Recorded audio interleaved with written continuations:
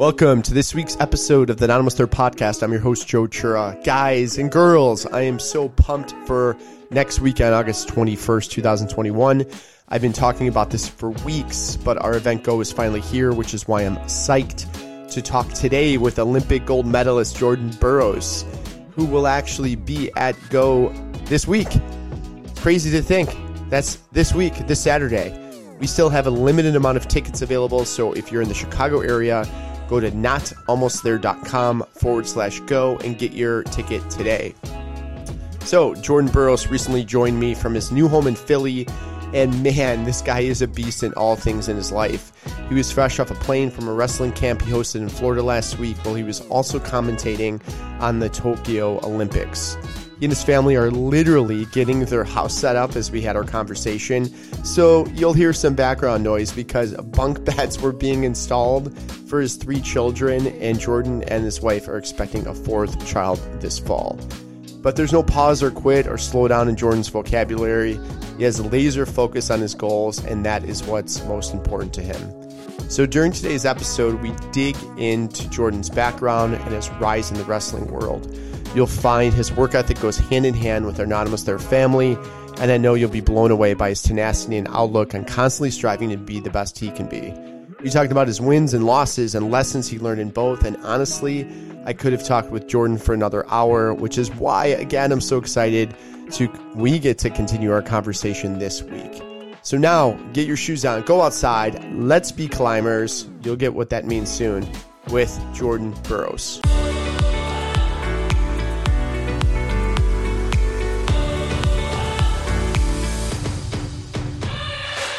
Welcome, Jordan, to the Anonymous There podcast. Yeah, it's good to be here, man. Thanks for having me. I can't wait to talk to you about a ton of stuff today. Your work ethic, your mindset, how important legacy is to you. But first, I know you've been such a positive influence on social media with incredible nuggets of wisdom. And this one post really hit me hard. And I was wondering if you recalled it. It is about campers and climbers. I do. Yeah, so I was reading a book there's a psychological guru particularly for professional athletes, a guy named Tim Grover. He wrote a book called Relentless, and he wrote another book called Winning, just recently that I'm in the middle of. But anyway, he talks about the 2 types of people in life, campers and climbers. So campers are people who climb up the mountain, they find a comfortable place, right? You get to a setting, you get the job promotion that you've always dreamed of, and then you kind of get complacent. You sit there, you're like, I'm comfortable, I've got a good salary, my family's healthy, I'm good, I can rest here and have a solid life. And then there's climbers, right? There's people who reach this job promotion, they've reached this particular, platform in whatever it is that they choose to pursue, and then they want to continue to elevate themselves, right? There's never like a place of settling. So, you stop for a moment, you enjoy the view, you reflect, you're thankful for arriving at this moment of success, but then you just continue to go. So what that looks like, no one really knows. And particularly in our sport, in wrestling, like the pinnacle is the Olympic gold medal, and then underneath of that are world championships, and then the tier under that are NCAA championships, and then state championships, all the things that you will win at the youth level. And so at every level you arrive, you start to dream a little bit bigger. Well, damn, I was a state champ, maybe I could go and wrestle in college and get a scholarship. Well, I'm in college now on a scholarship, maybe I could be an NCAA champ. I'm the best in the country, maybe now I could be the best in the world. Then I'm the best in the world, maybe I could do this 2, 3, 4, 5 times. And so I think the more you start to see, you can never unsee or undo what you've done. Every accomplishment I've had, it makes me change my view of myself, who I believe I am, my perspective on the world, how people view me, the way I interact and navigate my life has changed, directly influenced by the success that I've had. I was never like an uber confident individual growing up. I was the youngest of 4. I was a runt of the family, really small. But when I started winning, people started to celebrate my success, and it started to give me confidence, and I started to realize like I could be pretty darn good at this, and I started to work harder, and the hard work actually worked, and all my goals started to come to fruition. So I was like, damn, like let's see how far I can go. And so that's the kind of the climbing mentality for me. It's just let's see what we can do, how far we can go. Like at this point, I pretty much won everything I've ever competed in. In my 30s, I've got 4 kids at home. Like people were like, listen, be done, bro. Go settle down, spend time with your kids. I'm like, no, I can't. Like, I love to compete. This is why I'm still here. I love to compete. I love the thrill. I love the buzz in the arena. I love all eyes on my match whenever I'm out there competing. I love the pressure, the anticipation, the expectation. It all gets me fired up. I may never find anything else in life that I love as much as I love competition, particularly in the sport of wrestling. So I'm going to stay in as long as I can. That's great. But I also know it wasn't always like that for you. So there was a defining moment, I believe, when you were in high school. And up until that point, you were treating wrestling a little bit differently. What happened in high school? And maybe it was even at a different point, but what happened around that time frame that really got your mindset shifted and changed into wanting to compete and be the best in wrestling? Yeah, well, honestly, there were a few things. Number one was my best friend, my next door neighbor, was a very highly recruited young athlete. He was successful. He was nationally ranked. He was a two-time state champion. He was my guy. So he was kind of like my big brother. He was a year older than I was. I followed him everywhere he went. So I tried to replicate, mimic everything he did. And so when he started getting scholarship offers, I was like, hey, maybe I could go to college too. I never really envisioned being a collegiate athlete because no one from my area was doing that. No one went to Division I universities and got full scholarships and were highly recruited and had good grades, got good SAT scores, could pass the clearinghouse. Like, none of that stuff really existed for me when I was a young man. So when my buddy did it, he kind of gave me permission to do it, where I was like, I'm seeing a living embodiment of this literally right next door. I get to hang out with this guy all the time, and I see everything that he's putting into the sport. So this is how I'm going to be great at this. So he kind of influenced me. And then my high school coach was a big influence to me. It was a guy named Rick Koss. He was a really special coach because he didn't really have great technique. He wasn't like a high-level competitor himself, but he just was very principally based. So like he would teach hard work, discipline, consistency, character, integrity. So like little things he would do, he would make us wear suits when we would go to away trips. If we listened to music in the wrestling room, he wouldn't allow for there to be any profanity on the music playlist that we had. He would make us like sign autographs for like the youth wrestlers at tournaments. And he just taught us about hard work and character. And so that was really cool for me. He sat me down one day and was like, listen, I just saw your transcripts. What do you want to do moving forward? And I was like, I don't know, maybe go to college. He was like, there ain't no way. There's no way you're going to college with your grades like this, bro. It's impossible. And so he was like, listen, if you really want to do this at the next level, like I can help you, but you have to be committed because right now your goals aren't aligning with your work ethic. And you're just, farting in the wind. It's impossible. You're not going to be able to go to college. So at that point, that was probably my sophomore, junior year. So I went from not placing in the state as a sophomore to being a state runner-up as a junior, state champion as a senior. And then obviously really improving my grades, my mindset, like going and taking the SATs and like doing like a bunch of little stuff just to try to become more responsible and more accountable for my own career. And so those two guys, my high school coach, Rick Koss, and then also my best friend, he was best man at my wedding. We spent a ton of time together. We see each other all the time. He's still back here in Jersey. This guy named Vince Jones. So he was my guy too. So those were the two biggest influences for me when I was in high school.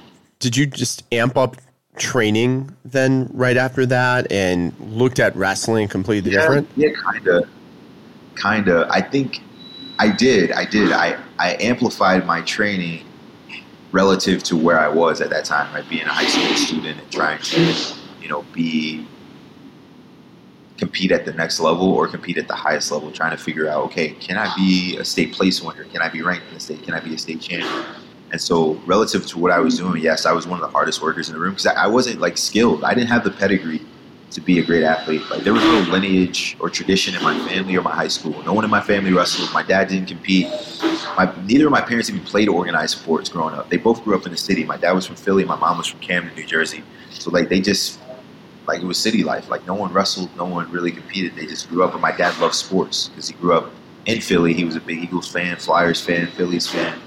So he just naturally like pushed sports in our household. It just so happened I was a pretty good wrestler. So when it came time to like prepare for what it was going to be like to start to change my life, yes, I think the work amplified itself, but it was also like a lot of being successful is not only saying yes to stuff, I mean, like doing more, but it's also doing less, like saying no to a lot of stuff, making sacrifices, like avoiding the distractions. You know, at that point, you're starting to get introduced to girls and drugs and alcohol. And so, like, all of those things, just kind of like staying away from I was a good kid growing up. My parents, you know, let me know like what was necessary to be successful. So it was kind of easy for me to stay away from those things. But yeah, I definitely amplified my work ethic and my output a little bit at that time as well. So when did you realize then that you had this talent and the potential to become an Olympian? Because a lot of people experience what you did, but many more people aren't Olympic athletes and definitely not gold medalists. Yeah, probably. I didn't really believe I could be an Olympian until I was on the brink of being an Olympian. Like, I was 22, 23 years old. I never had that story. It wasn't my story. You know, you see a bunch of people like I knew from the time I was 6 years old. I was sitting on my grandma's couch watching the Olympics and, you know, running around with the flag. That wasn't me. I didn't have that dream. I just was like watching Olympics like, cool. That was it. It was never like maybe I could be there because I didn't even watch wrestling. The most popular sports were, I remember, you know, the Dream Team, Dominique Moceanu and Dominique Dawes and all of those young ladies from the gymnastics team back in '96. I remember Michael Johnson, you know, Marion Jones and all those amazing competitors. But track and field, basketball, and gymnastics were kind of the only sports we watched at the Olympics. And wrestling didn't really exist. This is before Twitter, before, you know, social media, before Flow Wrestling, before YouTube. You couldn't just follow your favorite athletes online. So unless you were subscribed to like a wrestling magazine, when I was a kid, you just didn't see it. So the only time I would ever see wrestling was at the NCAA Championship. It was only on ESPN one weekend out the entire year. So when I was coming up, that was never my dream. When I got to college, I started to become successful. I won 2 NCAA championships. My college coach was like, you are pretty good at this. And I've watched a lot of guys for a long time, Kenny Monday, Kevin Jackson, the champions before you, African-Americans specifically, and you're cut from their same cloth. Like, I think you can do this at a really high level. And so that was the first point where I was like, okay, I'm winning. Now I'm the best in the country. I've won 2 NCAA championships in a row. Let me take my skill set, my talents to the next level and see what I can do. And I made the world team my first year, like 2 months after my senior year of college, and I won a world championship 4 months later. Then the Olympics were the following year, and I was an Olympic champion. And so, like, it was just kind of like a progression. There was never like this aha moment where I'm like, damn, I'm really good now. It was more just like consistent effort over time, just like continue to chop away, get better, spending summers in Nebraska and Lincoln training, lifting harder, believing more, going to more events, taking L's, taking lumps, and then coming back and making improvements, refining and getting better. But it was a long process. Like, it wasn't an easy road for me. Would you say that you put in more work than your peers at that time? It depends. It's hard, right? It's hard to measure talent. Like, it's not really, you can't quantify it. Or effort, though, like practice. Yeah, for sure. I wanted to be the hardest worker in the room every single time. Like, anyone who's trained with me know that I just grind. That's just who I am because it's worked. It's worked. Yeah. So I was never really like talented. So I don't really take a ton of responsibility for my success. All I ever had to do was work hard and be disciplined. That was it. Work hard, be disciplined, and things continue to ebb and flow and work out for me. So yes, when I'm in the wrestling room or I'm in the weight room, anything, I'm just a competitor at heart. My wife and I, our first date, we went to Dave & Buster's, and basically the whole time she was holding my jacket while I went around to all these machines, as many tickets as possible. It's just ingrained in me. It's who I am. Everything I do, I want to win, and it just happens in particular that wrestling is my craft and my trade by choice. So if I'm competitive in the small things, of course I'm going to be competitive in the biggest thing and the most important thing to me. So yeah, it was every day that I compete, that I train, that I practice, that I have an opportunity to give effort. Yeah, I'm always giving 100%. Always. I never cheat. I never cheat. That's one thing I can always say about myself confidently. I never cheated. I always did it the the right way, and I always did it the hard way. When you were in high school, was there a loss that you learned from the most, or maybe in college? Yeah, it's particularly in high school. I lost in the state finals my junior year, which funny story in a nutshell. Basically, the guy I lost to my junior year of high school in the state finals ended up being Olympic teammates with me 10 years later in Rio, which is pretty funny. But yeah, so I lost in double overtime my junior year with like 3 seconds left on the clock. It was basically like equivalent to a buzzer beater in basketball. And so I got beat, and I was bummed. I was crying, hiding under the bleachers, and it was a rough night for me. But it kind of propelled me because I came back that following year and I was a state champion. So like all that summer between that state runner-up finish and then that state championship was just a ton of perspective, listening, humility, refinement, hard work, grind, and it worked out. It worked out the next year. I won. When you were in high school, is that when you recognized your talent for the double leg takedown, or is that later?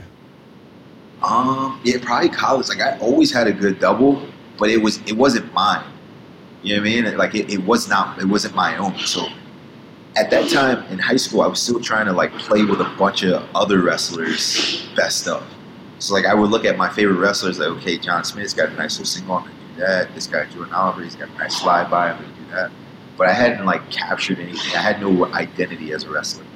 I hadn't made my own style in particular. So college is when I started to say, okay, this is mine. I'm going to own it, and I'm going to wrestle with this every single matchup. I'm going to try to continue to compound upon it.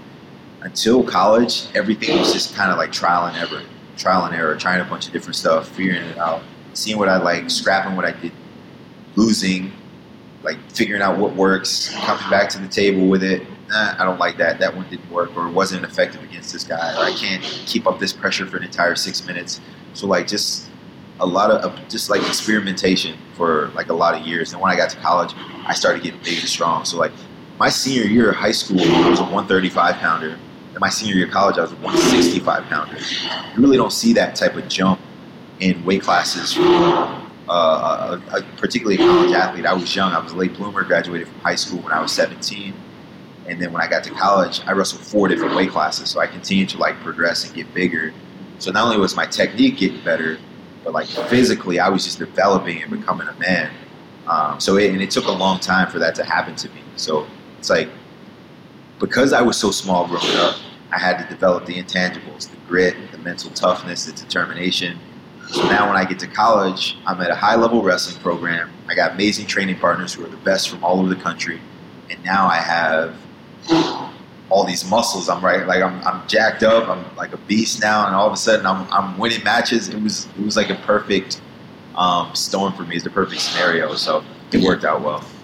Now, do you remember a defining win? I know I talked about losses, but what was the win aside from the Olympics? I want to get there and spend some more time there, but prior to that, was there something that stands out to you? A win, man. I don't know. Like, I think there were a lot of different things that were meaningful to me, particularly in high school. I'd probably say winning that state championship my senior year.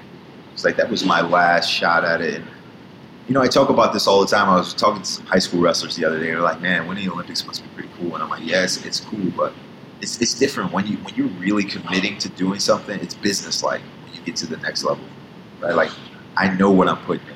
I've spent my full life committed to being the best at this. But when you're in high school, everyone can identify with high school athletics because most people do it. You know, not everyone can compete at the Division I level or even fewer at the Olympic level, but everyone, almost everyone, 90% of American adults have at once competed at the high school level. So from the time I first started wrestling as a 6-year-old, strapped up my shoes and put my headgear on for the first time, I was pursuing being a high school state champ. I wanted to have my name in the paper. I wanted to be on the varsity team. I wanted to have that varsity jacket, you know, with my big varsity letter on the back. So that was really important to me at that time when I was a young man. And so winning that state championship as a senior really kind of solidified my place where I felt it was the first time I had ever put a goal in front of me and actually attained it. Everything else was just I was just living life on the fly and just rolling with the punches. It was the first time I ever set a goal and matched it, gave the effort necessary, felt like I deserved to win. And then when I moved forward from there, I felt good about my future. That's awesome. And then from that point, obviously you had a fantastic college career. And let's fast forward to when you found out you were going to make the Olympic team, or when that happened. Like, what feeling was that? Like, before you even competed? It was sweet, bro. Like, it was more sweet to see the people's reaction around me. You know, like, my parents were like, we watched the Olympics our whole lives, and like, my son's wrestling here. Like, my son's in the Olympics. It was so special. Like, my hometown had banners all over the city. It was so cool, bro. And the world was watching, so it was truly an exciting time for me, because it was a culmination of a lifetime worth of effort. Like, I started wrestling at 6. I won the Olympics at 24. So 18 years of competition, getting beat up, losing, and I just went from, 6-7 years before, I wasn't even the best in the state. I tell people this all the time. Like, I told you about my best buddy who went to Nebraska a year before me. I wasn't even the best kid, the best wrestler on my street.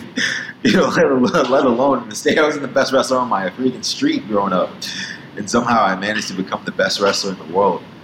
So it was really cool, because I started to recognize the magnitude of what it was that I was going to accomplish, or on the brink of accomplishing. I didn't know if I could win, but I knew I was prepared to win. I was going to do everything necessary to put myself in a position to be victorious.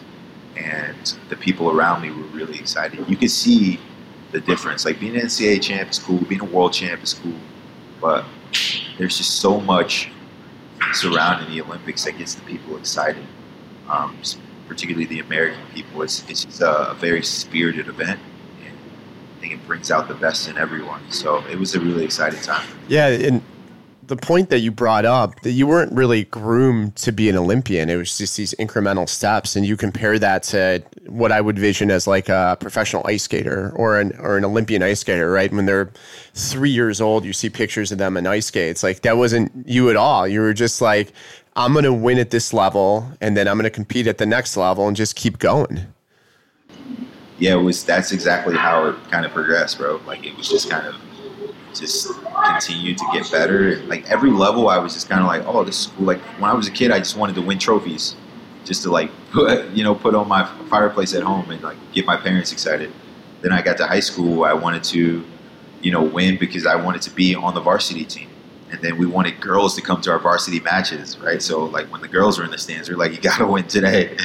And then I got further in my high school career, and I'm like, well, man, maybe I can earn a scholarship. Like, if I work hard enough, win enough, I could go to college for free, maybe. Then I got to college, and I was, maybe I can be the best in the country. Kind of reset the record books here in Nebraska. And so it's my motivation and inspiration has continuously changed and shifted and evolved over the years. But it was a fun time. Like, it's always been really fun, but it's been really hard. So like, even when I look back, when people were like, hey, would you go back to this time period? I'm like, well, I know what I had to do to achieve that at that time. So, and honestly, no, because it was so hard. Like, I just remember days where, you have to question yourself every day. If you're not questioning why you're doing this, then you're not working hard enough. So like, there were some days where we just sit in our dorm rooms after running an incline, or doing sprints, or having a conditioning workout or a long wrestling workout, and you're just like, man, is this worth it? Is this worth all of the sacrifices, all the weight cutting, all the time away from family, all the weeks on the road? And I mean, the answer to me has always been yes, and it's still yes. And someday I'm sure I'll come to a point where either my body fails or the answer will be no, but that day hasn't come. Yeah. And so, even though I'm considered old in the sport of wrestling, I still love it, and I'm still willing to work. That's what I ask myself. Are you willing to work? Everyone wants to win, right? Everyone wants to win. If you ask anyone, hey, do you want to win? Of course. I think a lot of guys leave the sport, or leave sports, period, before their body starts to break down, because the mind fatigues way before the body. So mentally, you have to be able to endure all of the rigorous activity that's going to be necessary to compete at a high level. Sure, you can stay in it and like squander like damage your legacy because you don't really want to work as hard, but you still kind of want to be in it. You see it in a lot of other sports where there are guaranteed contracts where these guys are making a lot of money. So like in this sport, you don't make a lot of money. So if you're doing it for a long time, it's probably just for the honor and the pride of it, because I could go make more money elsewhere and it would be a lot easier on my body.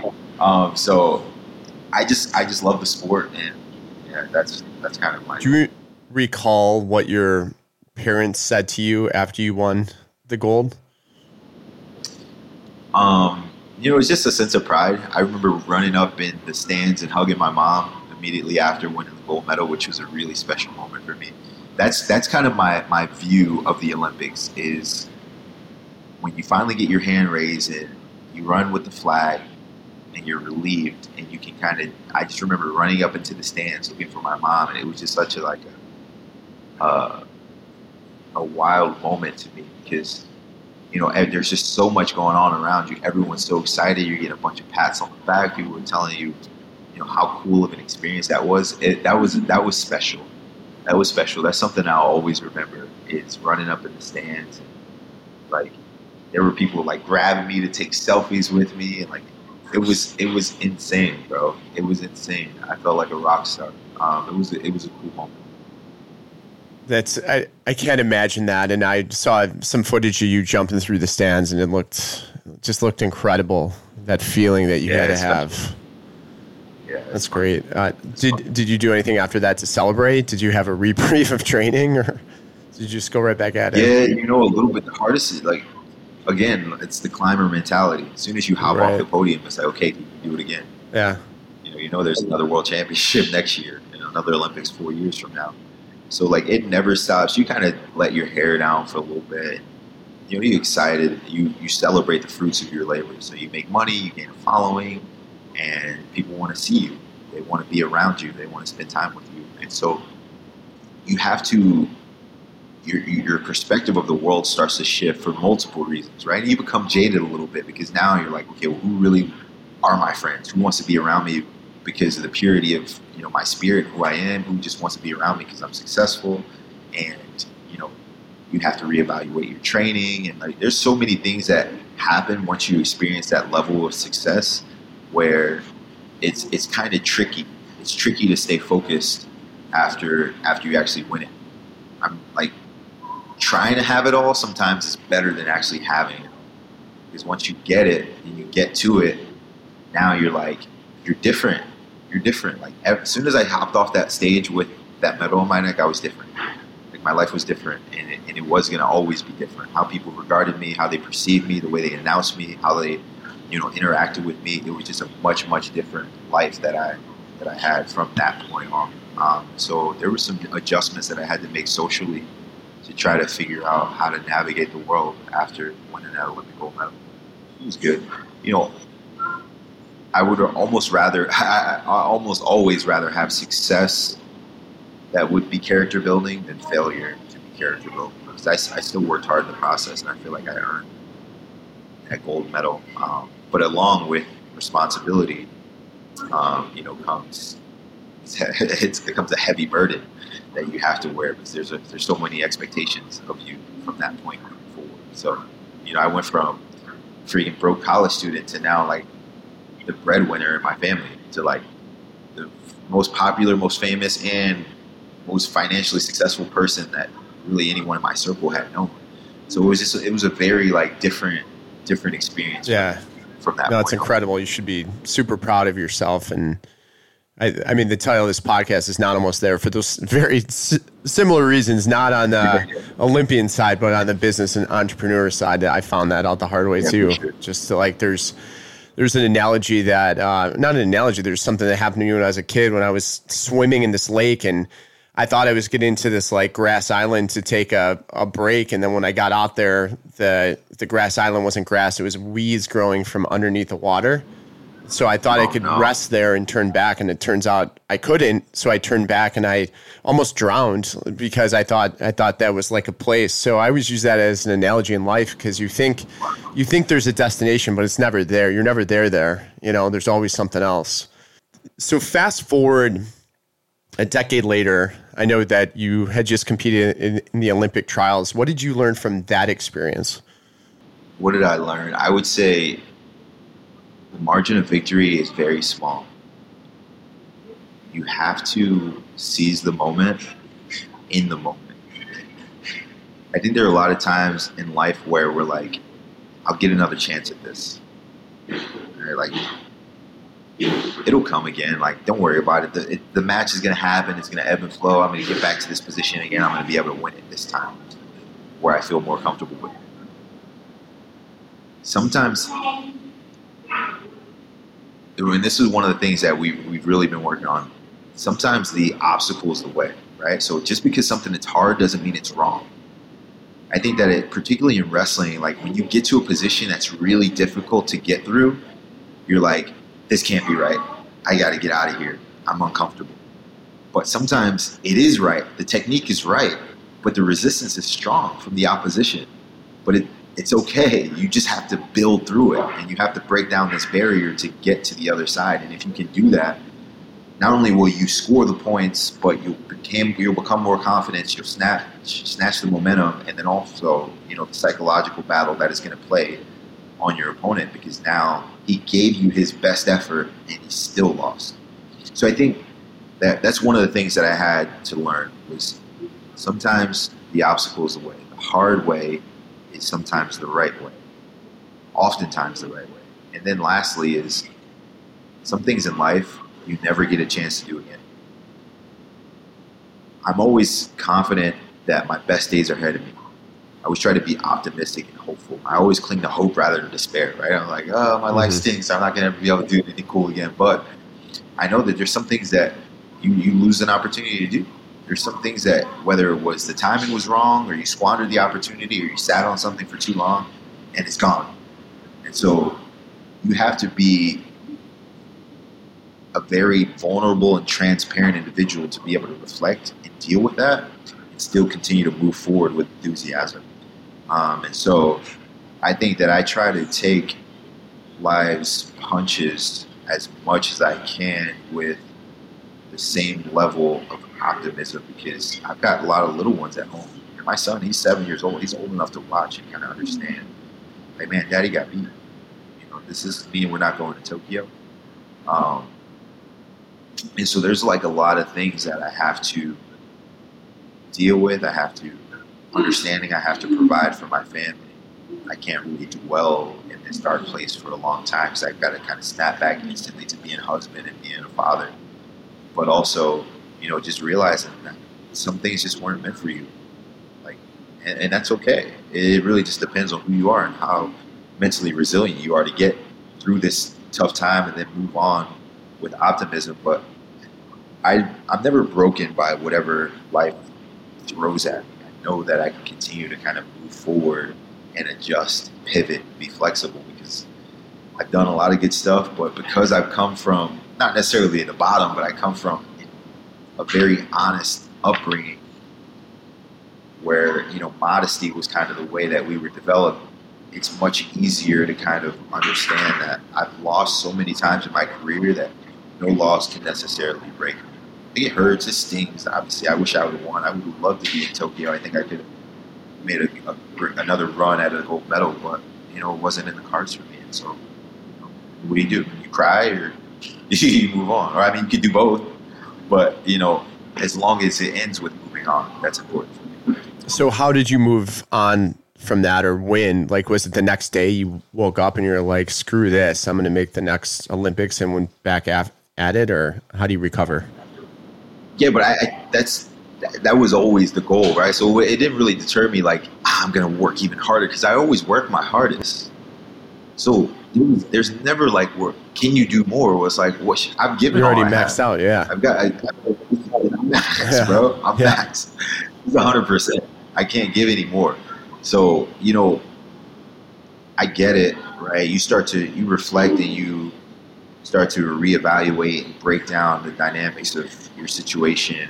Do I need a new training situation? Do I need a new training partner, new coaches, new lifting strategy, new plan, new structure? And all those things are good to kind of question, reevaluate, but I gave my best. So the day after, I'm just like, this guy, I just got beat. I just got beat. I think oftentimes we need an excuse as like a coping mechanism. Right. Like, here's why this happened. Here's why you got beat. Cling to this so you can move forward without, feeling bad about yourself. But sometimes you just get someone's better than you on that day, right? It may not be better than you, period, but they might just be better than you on that day. Or, someone was more qualified than you and they got the job and you didn't. And you're like, what the heck? You try to like discredit all the things that person has done. And you try to say, well, they just didn't like me, right? Or, they were discriminatory, or like all these different things. Like, bro, that person was better than you.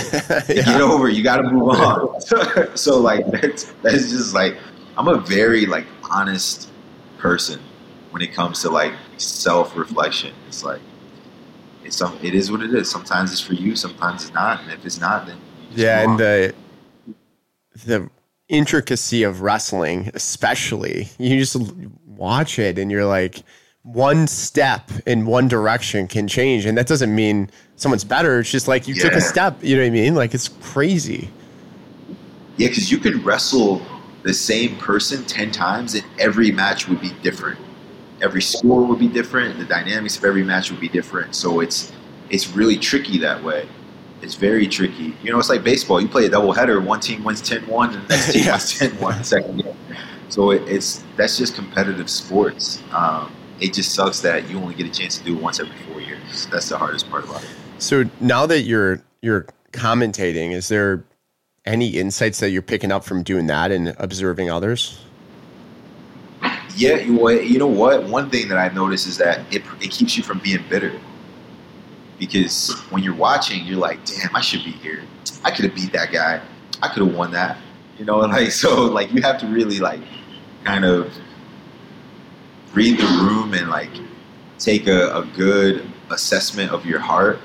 And the best thing for me has been to like celebrate my teammates and my opponents. Because at the end of the day, like, I've represented Team USA for a decade straight. So the U.S. wrestling team I still consider my team. I still consider myself as a leader.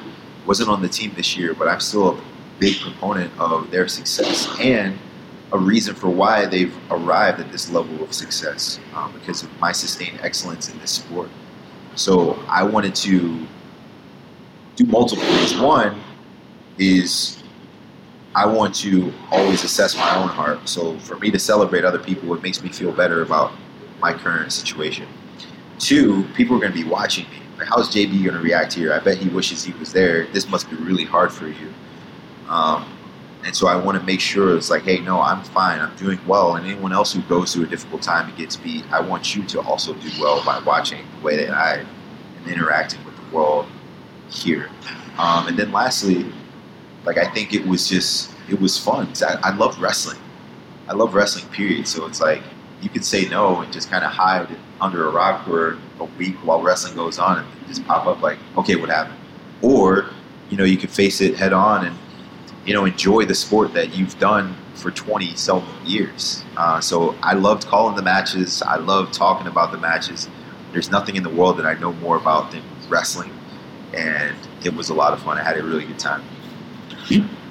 That's great. Yeah, no, you did a great job, and I can imagine that struggle. Yeah, it was good. I tried to stay neutral the whole time. So I'm super curious on what a typical day is like for you today, knowing that you have a growing family, you have 3 children, one on the way pretty soon. Congratulations on that, and being a father. How do you, I guess, balance that, or what's a day look like for Jordan Burroughs with balancing family and training? They're crazy. Yeah. They're crazy, bro. Wow. Every time we have another kid, we're like, what are we doing? Why did we do this? No, honestly, it's fun. I try to include my family as much as possible. So like, we had practice this morning at 10 a.m. So like today for me, I woke up at 7:30 and I had like a small workout, or we call like a priming. So like basically getting you ready for the day. So it's like rolling out, stretching, going through like a series of movements. That's at 7:30. I come back at 8, have like a small breakfast. We get the kids up like 8:30, get them dressed. We head to the wrestling room like 9:30. So everyone comes to the practice, the whole fam. So they just play on the wrestling mats. The kids are always in the they just grow up around wrestling. So they're, kicking the soccer balls around, doing rope climbs, running around, messing with the guys while, I'm engaged and I'm going through my practice. So practice today was about 2 hours, so like 10 to noon. Solid practice this morning. Hard, strenuous work to kind of complete the week. And then we went, did some grocery shopping afterwards, came back here. Now we've got, some people from Restoration Hardware putting a bed together in the kids' room. And we'll probably go to the pool. Now we're living in the city. We got this beautiful building. We've got pools on the rooftop of our building, which are really cool. So we'll probably go do some swimming this evening. But it's good, man. Like typically for me, I practice once a day and I train in the morning. So like a Monday for me, now that the kids are out of school, typically I'll train in the morning like 6, 7. I'll get in the weight room, do a lift, and then I'll come back. I'll have breakfast with the kids. We'll go hang out at the pool, or we'll go for a walk, or we'll do something fun. Go to a museum or do something of that nature around like 11, noon. I'll come back. We'll have lunch together, and then I'll head to practice at 3:30. And then after practice, 3:30, we'll go to like 5:30, come back. We'll either get dinner, order dinner, someone will cook, and then we'll kind of hang out at the crib, watch a movie, spend some time with one another, and just lay low and relax. Now that my family's close, we see my parents a couple times a week, which has been nice too. But yeah, we're just trying to get settled in. It's much different here. Like now, the kids we've had to find new everything, new schools, new routes, new just new rhythms to how we operate here. Was so much different in Lincoln. But yeah, we're still trying to figure it out. Yeah, it sounds like it's integrated really nicely. It's not typical. Yeah, it's good. So the kids do a really good job. And that's the one thing I love too about what I do is like, there are times where I spend, 10 days to 2 weeks on the road away from the family. But I've been there for the birth of all my kids, and I've been there for all their special milestones. And I don't have to go to work 9 to 5. Like we have a very unique work schedule. So I'm typically I train for maybe 4 hours a day, so like 2 hours in the morning, 2 hours in the afternoon, late afternoon. But I'm always there. I take my kids to school every day. I'm there for them when they have lunch. I'm either there to pick them up or I'm there to have dinner with them, put them in the bath, and put them in bed. So that's what I kind of love about my schedule is I get to do what I love, work hard, and be deliberate in my training. And it's still about balance. There's a lot of balance. There's times where the scales are tipped far to the wrestling side, where it's like, hey, Lo, like I need to be focused, or I need to be dialed in. Because like there are times where we go to the same tournament in the same city, and we get 2 hotel rooms. In the same building. It's like, hey, you're going to sleep here with the kids, and Dad needs his own room so I can get some rest for this event. Or there's times where, I'm on the road for a long period of time. Or even like this past week down in Miami for, the commentary for the Olympic Games. Like I was there for a week on my own, brought a training partner down with me so I could practice in between shooting. And so it's different. We try to integrate as much as possible. Like my kids have been pretty much everywhere. I didn't leave the country for the first time until I was 20, and like all 3 of our kids have had passports before their first birthdays. So like it's pretty special. Like they get to do a whole lot of stuff with us. They've been all over the world, different communities, traveled, trained, met a lot of cool people. So it's really fun, the opportunity to get to afford them, based upon my wrestling. So it's really fun. Yeah, it's cool. I try to tell my daughter, I'm like, I don't think I took a flight until I was close to 30. I was probably a little less than that, but it was definitely in my 20s. And yeah, they're flying all over the world, have passports. It's nuts. And she's like, yeah, I want to go to Paris. I'm like, what? We had to hold them up for their passport photo. Yeah, I would literally like hold them up at their office and let them take their photo. It's crazy. So now you're doing that. I noticed that you have a partnership with Headspace.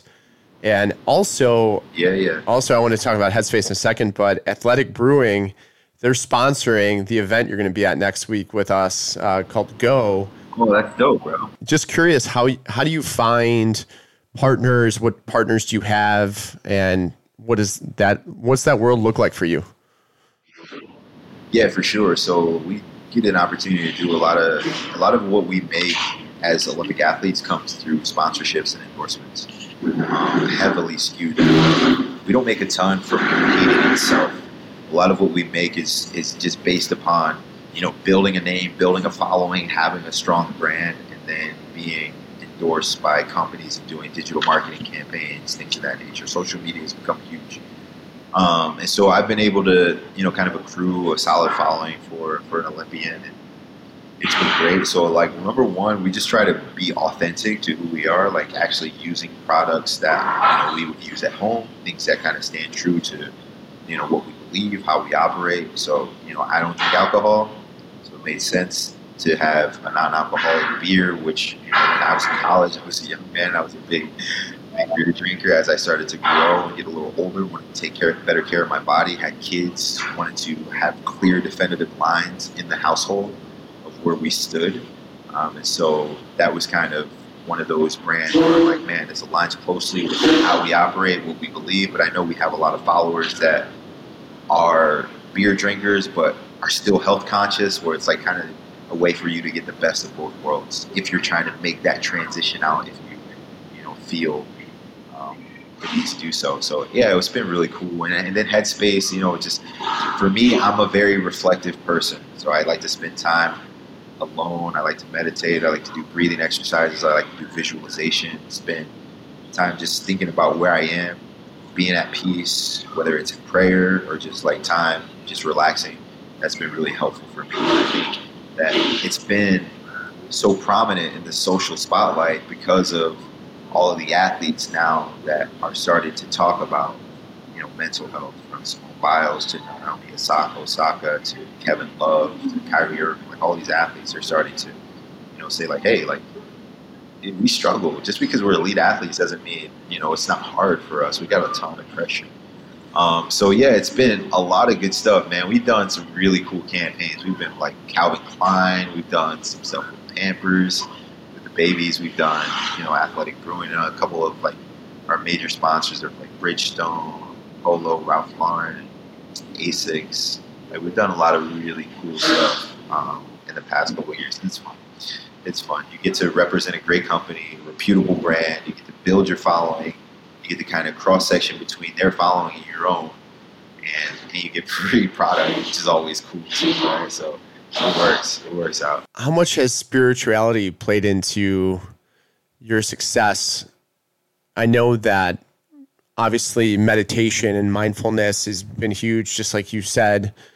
Honestly, like, it's less about my success and more about the perspective heading into my success. And honestly, like, it might be even less about my wrestling and more about avoiding distractions to maintain like engagement in my wrestling so I can stay focused. Like, so like being a faithful husband, being a good father, like avoiding scandal and, just like unnecessary like public scrutiny, like all those things. I'm like, because of my faith, I'm able to operate with character and integrity in everything that I do. So like, you don't have to worry about me being like on the news or like in some sort of like crazy TMZ like article, because of my faith, the way that I operate is always dialed in. The way that I treat the people around me is always on point. And so that's my huge. So a little less probably about how I compete and more so of why I'm able to compete at such a high level, because I've been able to just avoid distractions because I'm always focused. That makes a lot of sense. And I'm sure your sponsors like that too. They don't have to take big insurance policies out on you, right? Yeah. Listen, hey, it's a tough time. Listen, if you say the wrong thing at this point in time, you're going to be in trouble. So make sure that I'm always on. But my wife does a good job too of making sure that I'm in the right place at the right time. Yeah, no, I know it. And you're a foodie too, right? Big food, love food. What's your go-to staples now? I would say I'm a big seafood guy. I'm an East Coast guy, so I'm a big seafood guy. So I do a lot of fish, oysters, lobster, shrimp, all that stuff. And pretty much any seafood I'm good with. I like sushi. Had some sushi today, some sashimi and nigiri. I mean, honestly, I like everything, bro. Like, there's not a single thing that I don't like. Whenever I go on a trip to a big city, I'm a Yelper. I'm a big time Yelper. I don't miss on Yelp. Whenever people are with me, I'm in a large group, they know, like, I'm the guy. Yo, ask JB. He knows the best spots in the city. So I'll pick out like 4 or 5 spots for every meal in every city. So if you're in like Dallas, Chicago, LA, New York City, Philly, I got 3 breakfast spots, I got 3 coffee shops, 3 lunch places, 3 dinner spots, 3 dessert, ice cream, donuts, pie, whatever you need, I got you. Come see me. So I'm a big time foodie. So now being here in Philly has been great for us because we've been eating at like a different restaurant every week, and it's been really fun because there's so much good food here. And so, but I don't eat red meat. So one of the staples of Philly is a cheesesteak, right? And I haven't had a cheesesteak because I don't eat red meat. So, but Philly pretzels are also another staple here. So I've had a lot of pretzels since I've been here. No steaks. Yeah, the first time I was there, they're like, "You want it with whiz?" And I'm like, "Cheese whiz? Like, what's whiz?" Yeah. You got to get it. Good cheese whiz, fried onions, maybe like some salt. That's good stuff. Yeah. So I guess my last question is, what's next? You're training for the Olympics, right? The Olympics are still 3 years away. They're in Paris. There's a world championship coming up in October, though. So we have a world team trials competition that I'm preparing for in Lincoln, Nebraska, September 11th and 12th. So we're about a month out now, and I've been training hard daily, getting ready for this event. And the world championships will be in Oslo, Norway, in October. That's in the immediate future. And then another world championship every year, 2023, and the Paris Olympics in 24. And honestly, just like trying to do as much as possible to figure out what's next. I'm 33. I'll be 36 in Paris. So that's probably a hard pause for me from a wrestling perspective. And then I'll start to figure out what the next thing is for us, with the next phase, the next season of life. That's kind of why I'm dabbling in things like commentary for the Olympic Games, trying to, create small businesses and get into entrepreneurship. Because I want to have ownership of something. Like, I've made a lot of companies a lot of money, but they're still their companies. Right? They're not they don't have the Burroughs namesake. I can't pass this along to my kids, right? I've made money, but I don't have ownership. So like for us to create something through lineage, that's what legacy means to me. I want something that I've created that we can pass along, that can represent the values of our family, all the hard work that I've put in. It's like tangible, touch it. And so that's the goal as we continue to move forward and progress, is figuring out what's next, moving into this new season of life, trying to finish out my career on my own terms, which is on top of the podium. I'm doing what I love, and then also, bringing my family and the people in my circle with me as we go through this process and try to figure out how to create something long lasting. I can't pass down my wrestling abilities to my kids. I can teach them the sport, but ultimately that journey is their own to figure out. So I'll do my best to see what's next, what else I love, what else I'm into. And until then, just working hard daily. Nice. Have you given more serious thought into a performance or training center combining meditation mindset with hardcore training or anything like that? I heard you talking about that on another podcast. For sure, that's the goal. We're trying to figure out a location. I like the East Coast because my family's here and the wrestling culture is strong here, but it's cold in the wintertime. No one wants to be here in the wintertime. Right. All the best MMA gyms and the best performance centers are in Florida and California, San Diego, and Texas, like San Diego, right? So everyone wants to be in these nice places. We're trying to figure out where, but yes, I would love to have an academy that was holistic training. So we're developing individuals based on character and principles, and then also refining them in sports, but teaching them about life and how to navigate as they move forward, compete at a high level too. So creating great men and great women, but also great competitors in the process as well. So I'm gonna get to that soon. We're actually in the process. We're starting a youth wrestling club here in the city of Philadelphia. That's great. That'll be pretty cool. And so it's going to be a lot of fun. My kids are going to be like our first 2 enrolled. And so it's going to be a lot of fun. And we're going to try to start to learn how to build structure, a systematic approach to development in sports and athletics, and then also learning how to engage with parents, how to balance sheets, how to be a leader and cut checks for individuals who work on anything. Like just trying to figure out things that, as athletes, we never really had to do. Like all we do is just like show up and like kick butt and go home. Yeah. And so it's such a new experience. Like being a leader is more than just giving a speech at the end of practice and getting people fired up about the future. it's really a whole lot of work. So I just trying to figure out how to be a real leader. I just figured it out. I know your game plan. You're going to build the Gracie clan to 30 kids that Helio and Carlos fathered, and you're going to create your army of wrestler warriors. That's your game plan. Yeah, man. It's gonna be cool. I'm excited about it.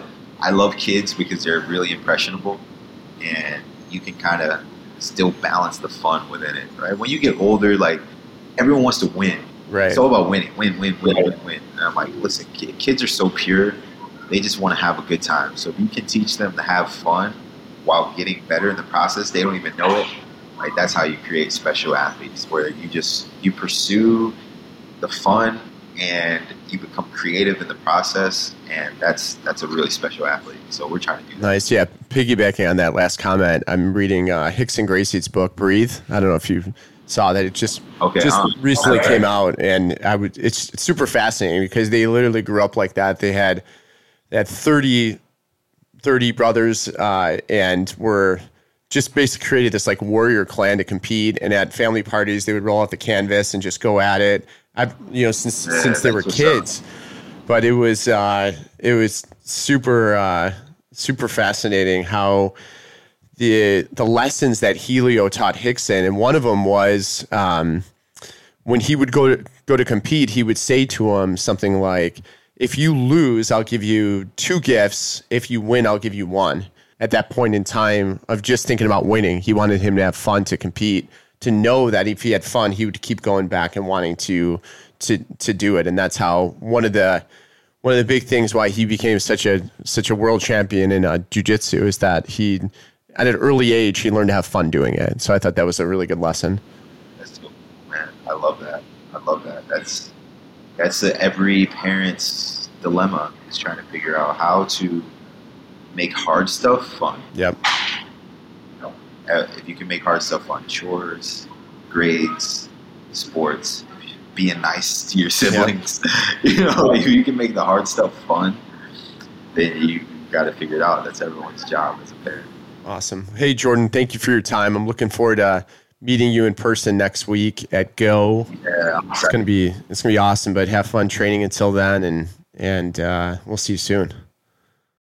Big thanks to Jordan and for taking the time out of his busy day to talk with me. He literally was in the middle of moving. I think he was laying against a wall on his laptop having the conversation. Well, probably pretty close to him. There's bunk beds being put together. But I truly appreciate it because you made time in between practice and that to have a quick conversation. And I'm looking forward to seeing you, Jordan, in a week, and I know that the audience will get a lot out of that conversation. My biggest takeaway is how Jordan doesn't let in negativity. As he said, for the Olympics this year, he could have been bitter or angry when he wasn't on the Olympic team, but instead he cheered on his colleagues and used what he learned from his qualifier loss to sharpen his skills and be more prepared to dominate Paris in 2024.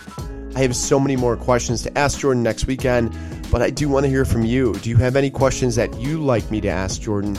I'll be live streaming our fireside chat on Facebook, and I will post the video on my YouTube channel after. So comment on this episode with your questions, and you could hear your question being asked live. Thank you so much, Not Almost There family, for listening, and make sure you subscribe to get notified of all the latest episodes. And remember, you, me, we are not almost there.